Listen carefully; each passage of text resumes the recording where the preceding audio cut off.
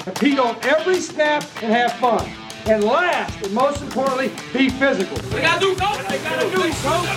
Put your shoes outside. Put them on the table.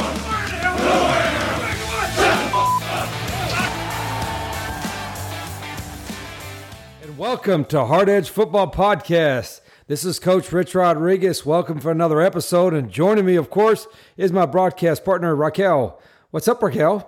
Not a whole lot for me personally, but there's a whole lot up in college football, that's for sure. Oh, is this crazy? This is the month of November, especially about the third or fourth week of November. You know, big-time games, a lot of changes, a lot that's happening, a lot of excitement, and a lot of angst. A lot of nervous folks, a lot of recruiting that's going on, getting ready for the early signing period. So we got a lot to talk about. That's right. And first being that ULM went down the road to LSU this past weekend in Baton Rouge and played a pretty close game. I think it was a really great effort by the Warhawks. You know, it was the first time I'd been in just about every SEC stadium, I think. And that was the first time I had been in LSU's in Baton Rouge. And boy, what an impressive facility. And got some impressive players. And they had been playing really well the last couple of weeks, especially defensively. I mean, I think Alabama had 8 yards rushing against them. So I told the guys, if we get a first down rushing 10 yards, we're good, man.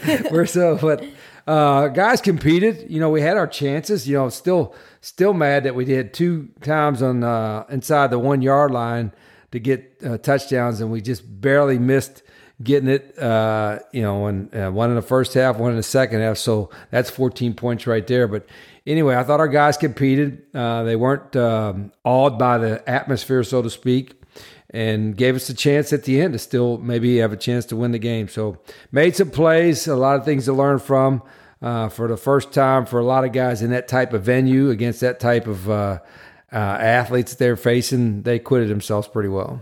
Absolutely. And as a coach, how frustrating is it when you're inside the 1 yard line and you just can't get it in? Yeah, I've heard that I had a kind of funny meme, wherever you want to call it, on the sideline when we lost that one, because you could just see that was going to be a touchdown. And, you know, we're trying hard. It's so frustrating because, you know, you worked on it all week and it's work. And then it's just one little thing, you know, takes it off from for a touchdown, so to speak. So those are frustrating, but you're going to have a lot of those, you know, moments throughout the year. You just got to hope that you're good enough to overcome those. And when you play at that level, you're playing an SEC team at their place at that level. You've got to make those things happen in order to win the game. But it really was such a beautiful stadium, and their scoreboard was so clear, like high def. It was beautiful. Yeah, I love what they did with the place. Yeah. You know, right? I mean, it is. You could sense, you know, night game in Death Valley, Baton Rouge. You could tell that they love football, and they'll be okay. I got a chance to talk to Coach O afterwards and say hello a little bit, and then he reminded me he picked up Rhett. Rhett got hit out of bounds right by his feet, I guess, and I picked up your boy, told him good job or something like that, and he's done a lot in college football, and I think he's come, you know, is at peace. I think with whatever happened right there at LSU, making a coaching change, and I'm sure we're going to talk about that as many coaching changes that are either open now or going to open probably in the next week or two. So weekend recap, one of the biggest games, one of the most anticipated games this weekend was Michigan State versus Ohio State. And then that game was kind of over pretty quickly. Yeah, did Ohio State get their groove on or what? That's right. I mean, I watched just a little bit of it, waiting for our game. And I think they scored on their first 6 possessions, touchdowns or something like that, against a pretty solid team. Now, I know Michigan State was having some issues with their pass defense in their secondary. And so that was a concern coming in. Well, Ohio State has been lighting it up, throwing the football. C.J. Stroud and that group, they have the best group of wide receivers in the country in college. So they're probably all of them are going to be in the NFL. So they knew that was going to be an issue, but they just was so efficient with throwing the football and moving the ball up and down the field that it just shocked Michigan State. And they got like that. They looked really good. I mean, Ohio State certainly looked like a playoff-worthy team and maybe the second best team in the country behind Georgia. I think it's always going to wind up. It's funny. I was going to wind down to Georgia. Okay, Alabama probably, Ohio State, and then but not Oregon. You know, nobody from the Pac-12. So I still stick by. I think Oklahoma State may sneak in. Either they or Cincinnati is going to get that 4th spot.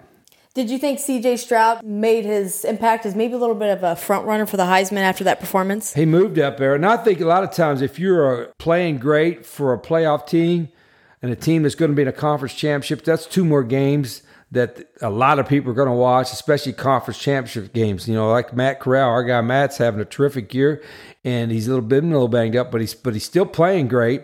But he won't be playing in the championship game. They'll probably play in a New Year's Six Bowl. But, you know, so that's harder for that to get that kind of looks and profile because the Heisman voting is over in about 3 weeks. Mm-hmm. And right after those championship games. So usually whether it's a C.J. Stroud or a Bryce Young in Alabama, those guys are going to have extra eyeballs, a lot of extra voters watching them in primetime games. And if they win, their teams win, and they play well, that gives them a notch above. And you briefly mentioned it that Oregon is for sure out of the playoff because they lost in a big way to a very talented Utah team. What did you think of that? Fighting Kyle Whittingham. So Kyle is, he's a friend of mine, but he's been one of the best football coaches in the country for many, many years. His all-time winningest coach there. His teams are always tough. They play hard. They're sound in all 3 phases, and I didn't watch all the game, just some of the highlights, but boy, they look terrific. Mm-hmm. And there's probably going to be a rematch. I bet the rematch would be good in the Pac-12 championship game, and that will be fun to watch. And I'm sure Oregon will come out in that championship game swinging, ready to redeem themselves. Yeah, it's kind of interesting to see. Some people don't like to see the same teams twice. I think it's really neat to watch it, to see maybe what the difference is, in the second go around. But it's for Utah, they're coming in. I thought not enough people were probably talking about them because, they've been so solid, particularly, they've kind of dominated Pac-12 South in the last 3 or 4 years.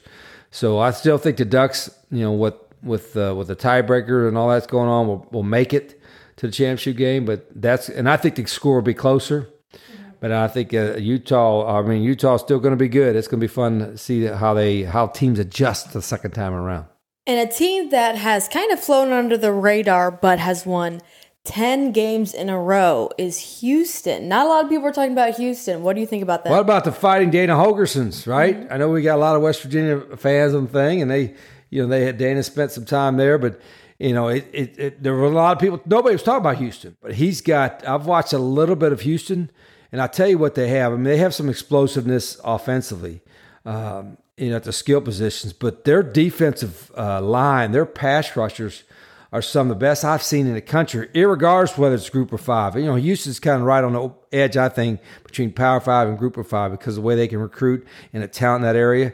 And they've got some serious pass rushers at the University of Houston, and they're playing really good football. They'll blow out UConn in their last game.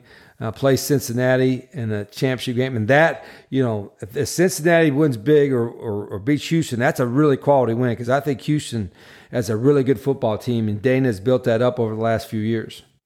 And Houston won't be Group of 5 much longer because they are moving into the Big 12. The Big 12, yep. But the question is, does the Big 12 still belong as a quote, Power 5 without Oklahoma and Texas? And I think they do. The schools that are in there are Power 5 schools. I think if you look at from the standpoint is what their budgets are, the size of their stadiums, their crowd, their fan base that's still a Power 5 league, so to speak. Do you think that this past weekend, Notre Dame and Cincinnati both had big wins? Maybe they added a little bit of style points to those wins. What do you think?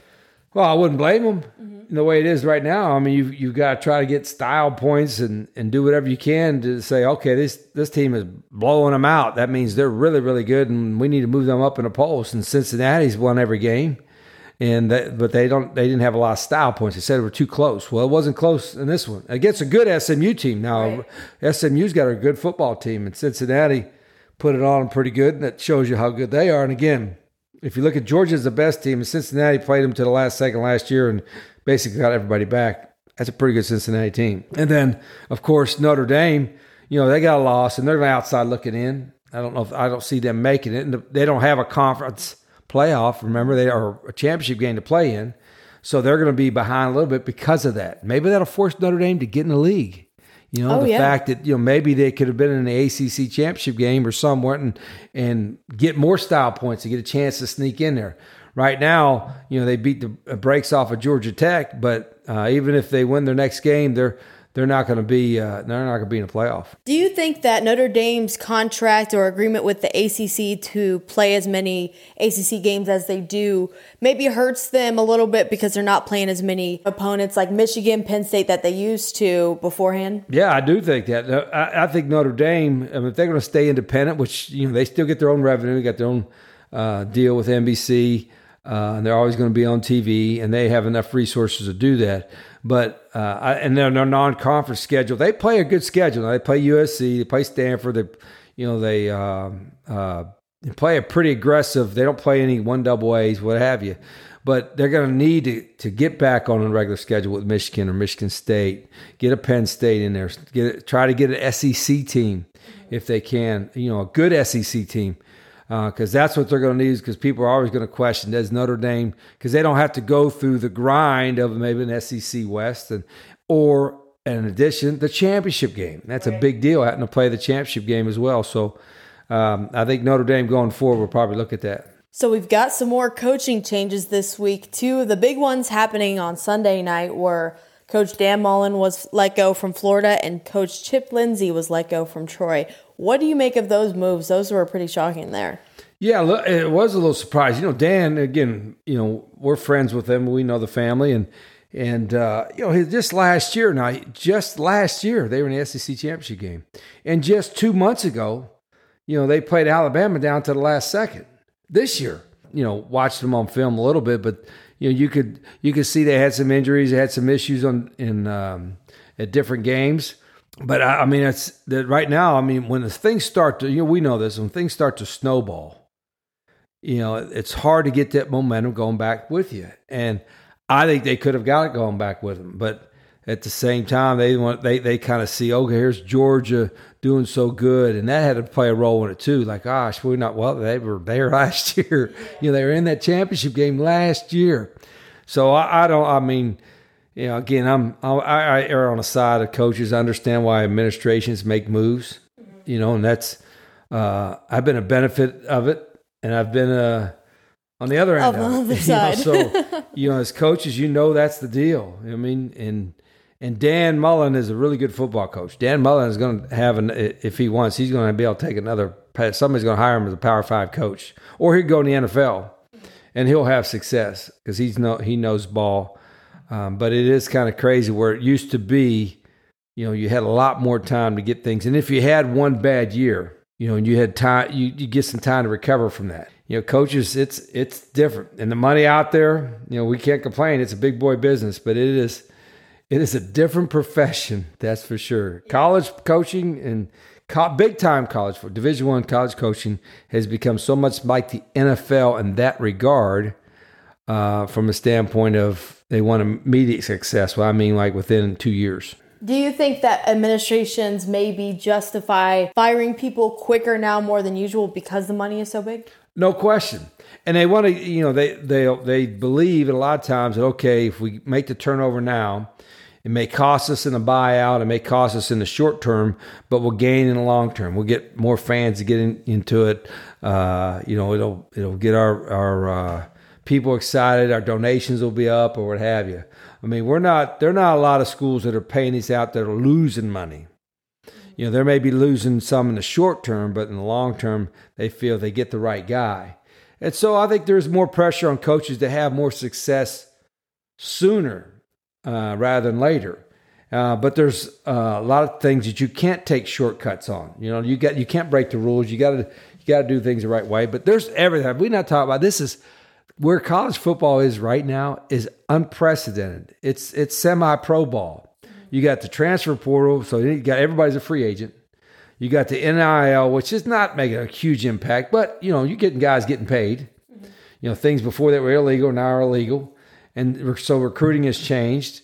And then you have players going in and out, and coaches, salaries out out of the roof sometimes. So it's just nuts. It is nuts. And then your social media has an impact. Oh, whether sure. you want to believe it or not, coaches, social media has an impact.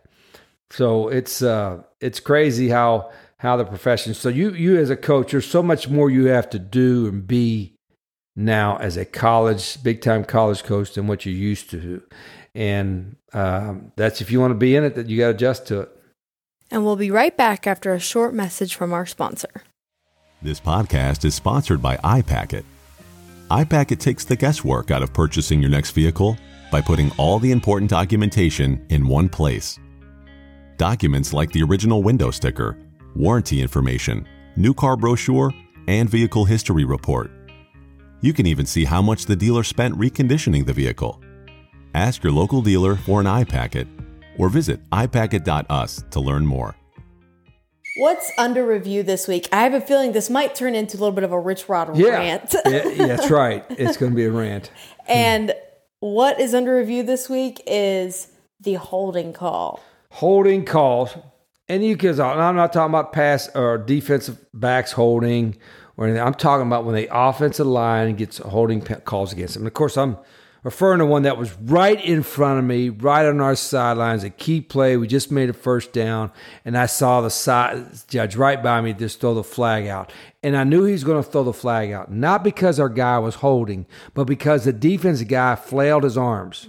In fact, I know I've talked on the show before about we used to have the defensive linemen take a period in practice where they learned just to flail their arms to draw holding penalties. And it's amazing how much that happens. And I see the pro guys. I saw it in the Monday Night Football game, Tampa Bay, New York Giants, a guy kind of lost his balance, fell down. The defensive guy fell down. The offensive lineman, they said he kind of torqued him. He didn't torque him. He was just kind of basically sitting and standing with his hands out. As the guy fell down, they threw a holding penalty. Took away a 40-yard game. And those holding penalties are like, they say it was 10 yards. No, if you gain 20 yards, that's a 30-yard penalty. And to me, the officials if you flail your arms, they just, he must be holding, instead of actual grabbing a guy. And people say, well, you're an offensive guy saying that. No, I'm just telling you, because you could do the same thing. You, as an offensive guy, you could flail your arms when the defensive back barely touches you, and the official will probably throw a defensive holding penalty, because they don't see the whole play. And sometimes, I know most officials don't do that, but sometimes I think officials feel they have to be active, in the game. They got to know that out there, look at the guy fell down. He wouldn't have fell down on his own. He had to hold him. Look at his arms, his arm action. He wouldn't be flailing his arms if he wasn't getting hold. Yes, he does. The experienced players, college and the pros, defensive players, when they're getting beat or they're not getting to the tackle, some of them will just flail their arms, and sure enough, here come the flags. So you're saying you should teach guys to flail your arms if you're on defense? Might be the best coaching tip I've given in season 2 of Hard Edge Football. If you're a defensive line coach and your guys are rushing the passer, tell them if they get off to the edge there, but they haven't reached the quarterback and the quarterback's about ready to throw it, and you can't sack him, just tell them to flail your arms like you're getting held. And they'll call it. You're going to get a holding penalty. And if you're a wide receiver coach and your guys can't get off press man, but the ball's getting thrown to them, tell them to flail their arms like they're getting held by the DB, and you're going to get some defensive holding penalties. That's the coaching tip of the season, Raquel. Teach that and work that and practice. It only takes about 5 or 10 minutes. Do you think that holding is the most called penalty in college football? I think it's the most subjective call in football. Mm-hmm. And the one that's the most inconsistent. Interesting. So you think it's more inconsistent than the targeting call? No question, because targeting you can review. Mm-hmm. If they would review a subjective call, like a holding or pass interference, maybe they'd have to stop the game about 20 times. Let's move to our coaching tip of the day. What's your coaching tip this week? Well, it's going to be a quick one, other than the holding penalty deal. I'm going to do on teaching route, wide receiver coaches that are listening, or running back coach or tight end coaches, when you're teaching your guys how to run a curl route or a hook route or a stop route, whatever you want to call it, when you get 10 to 15 yards down the field. I see so many times guys or receivers or whatever run, and then at the top of the route, whether it's a 10-yard mark, 15-yard mark, they'll drop their hips, chop their feet, and then turn around. And I'm like, what? That's the last thing you should do, because that tells the corner or the DB that you're stopping the route. Now, if you're going to do a stop and go or a stutter or whatever, that's fine. I keep telling our guys, why are you dropping your hips and chopping your feet and letting them know? So you want to be able to burst at the top of your route, but not change your stride length, if that makes sense. You know what I mean? Keep the same stride length, trust your leg strength, and when you get to that 10-yard mark or that 15-yard mark, whatever, you're bursting and then you're just turning around.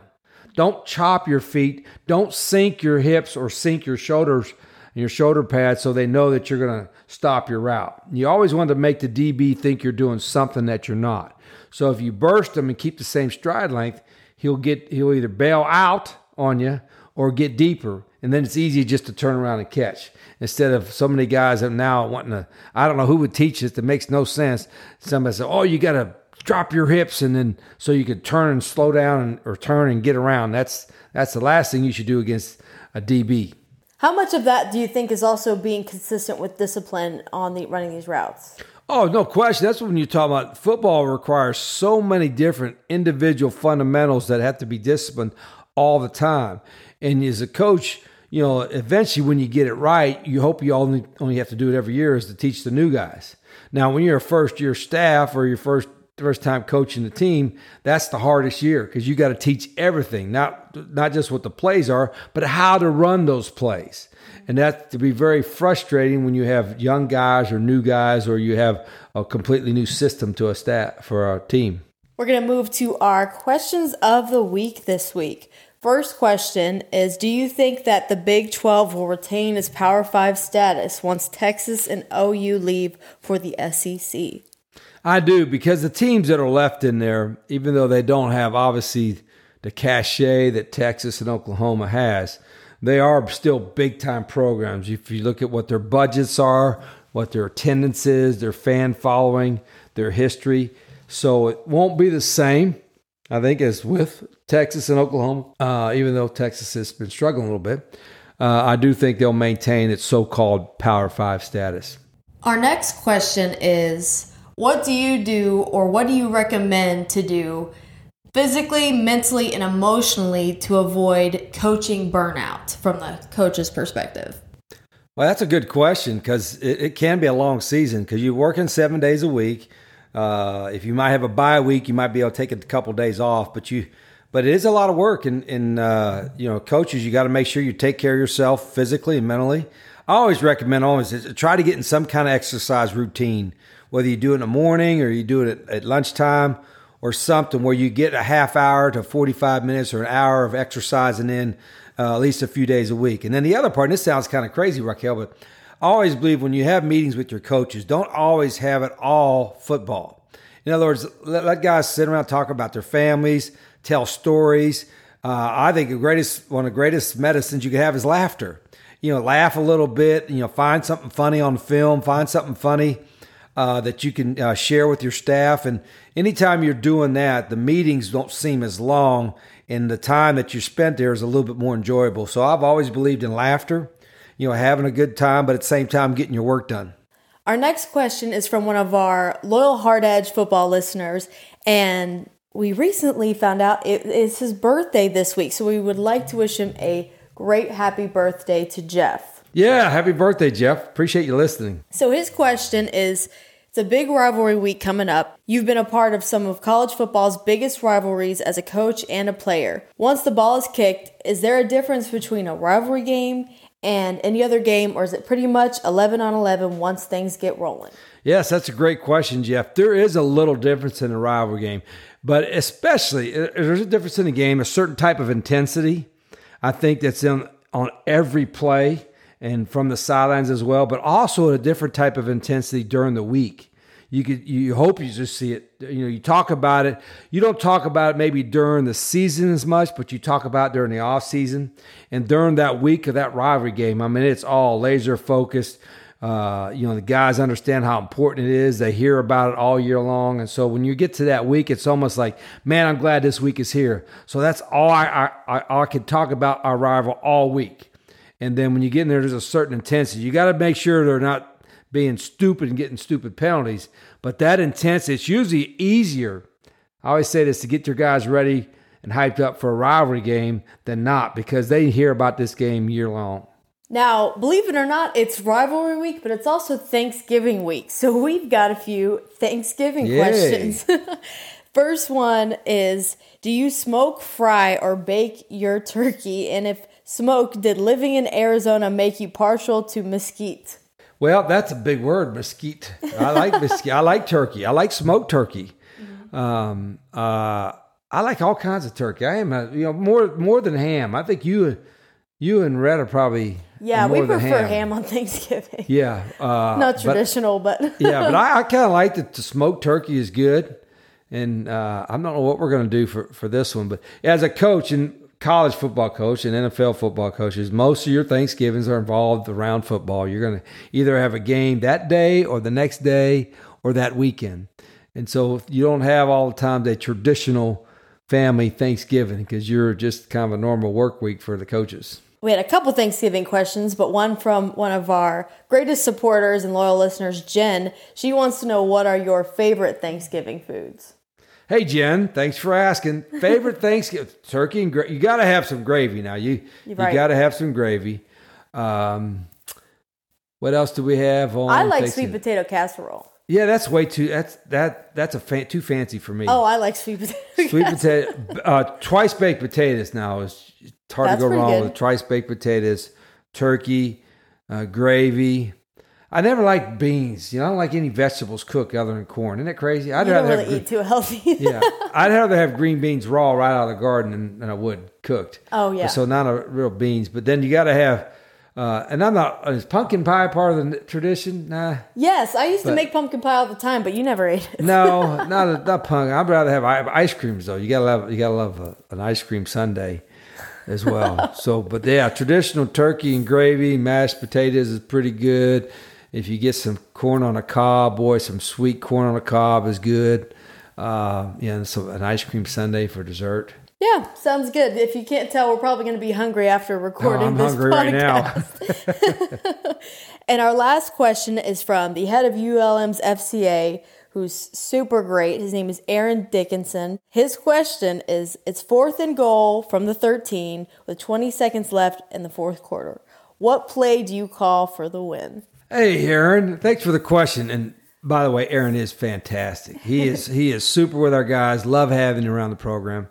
But I don't know if I should answer that question because we still got games left. But 4th and goal at the 13. I think the obviously what you got to do is be able to get at least 3 or 4 of your guys into the end zone or near the end zone, and then you can have one that's maybe a little short of the end zone on a drag route or something. But you got to be able to. I mean, sometimes you can maybe sneak a screen in there if you think they're going to blitz, so you can make check into a screen if you think they're going to blitz. Most teams in that situation will probably drop 7 or 8 into a certain zone, and you just got to have guys that get into the end zone at 4 different areas and find 4 open spots to try to throw the ball for a touchdown. I think that's a pretty solid answer without trying to give away too many tricks. Not giving away too many tricks, yeah. That's not the easiest situation to do, but that's a fun scenario to think about. So it is rivalry week, and we've got a whole bunch of games I'm sure you're looking forward to tuning into a little bit in your free time. What are some of those games? Yeah, well, it starts off on Thanksgiving Day, the annual Egg Bowl. Ole Miss goes to Mississippi State, and that's a great rivalry. The intensity there will be all-time high. They're both having pretty solid seasons, so that'll be fun to watch and tune into that one. Then on Friday, there's a couple interesting. There's an interesting game with North Carolina State. That's a big rivalry. And NC State is quietly having a really good season. Our guy Tony Gibson is defensive coordinator there. They're 8-3. That's at NC State. And then they call the Apple Cup. Mm-hmm. Washington State and Washington has an impact on who may win the Pac-12 North. Washington State still has a chance at 6-5 with an interim coach to play in the Pac-12 championship. So that is Friday night. Then in Saturday, what's coming. Saturday at 11, Ohio State is going to the Big House against Michigan. 10-1 against 10-1. Ooh. That thing is going to be packed. It's going to be loud. That's going to be a great game to be able to watch a little bit. Well, we probably won't be able to watch much because we're getting ready for our own game. But that's going to be a huge one as well. Florida State and Florida are both at 5 and 6. How about that? And they're playing for a bowl game. So that is Saturday as well. And ULM is going to Louisiana this weekend to face the 10-1 Raging Cajuns. And Coach Billy Napier, his name is mentioned in just about every coaching search because he is just that good, and they've been so talented the past few years. Yeah, why don't Billy go ahead and take a job now? Take one before Saturday. But they're having another great year. And they have not. Somebody told me this week they have not lost a Sun Belt West game, a Sun Belt West division game in 4 years. Wow. So they've won the Sun Belt West again. So it's going to be a big challenge for our guys. And where there's a challenge, just like last week against LSU, there's also an opportunity. And we got to try to take advantage of that opportunity. And they just beat a talented Liberty team as well. So what other things are you looking forward to preparing for against the Raging Cajuns? Well, they're a veteran team, and I think there was talk about Coach Napier maybe leaving last year, but he knew he was got a veteran team coming back. The longtime starter at quarterback, a lot of seniors starting on both sides of the ball. On defense, there's 6 or 7 seniors and 3 juniors, I think, starting. So they're an experienced team. It's going to be the senior day for them. So we're going to get their best version. And what we got to do is make sure we get bring our best version out there and compete just like we did last week. And when we get our chance to make a few plays, let's try to make some plays and have some fun with it. That's right. Just have some fun with it. And you never know what could happen in college football, like we said last week. So it's rivalry week and a crazy weekend for a reason.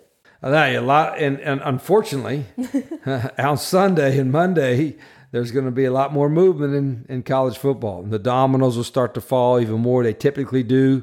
They call it Black Monday or Black Sunday, whatever you want to call it, when there's a lot of things that are going to happen in college football after this weekend. So I'm sure we'll have a lot to talk about going forward. Well, we appreciate everyone for listening. We hope you have a great rest of your week, and happy birthday to Jeff. Yeah, I really appreciate all of our listeners.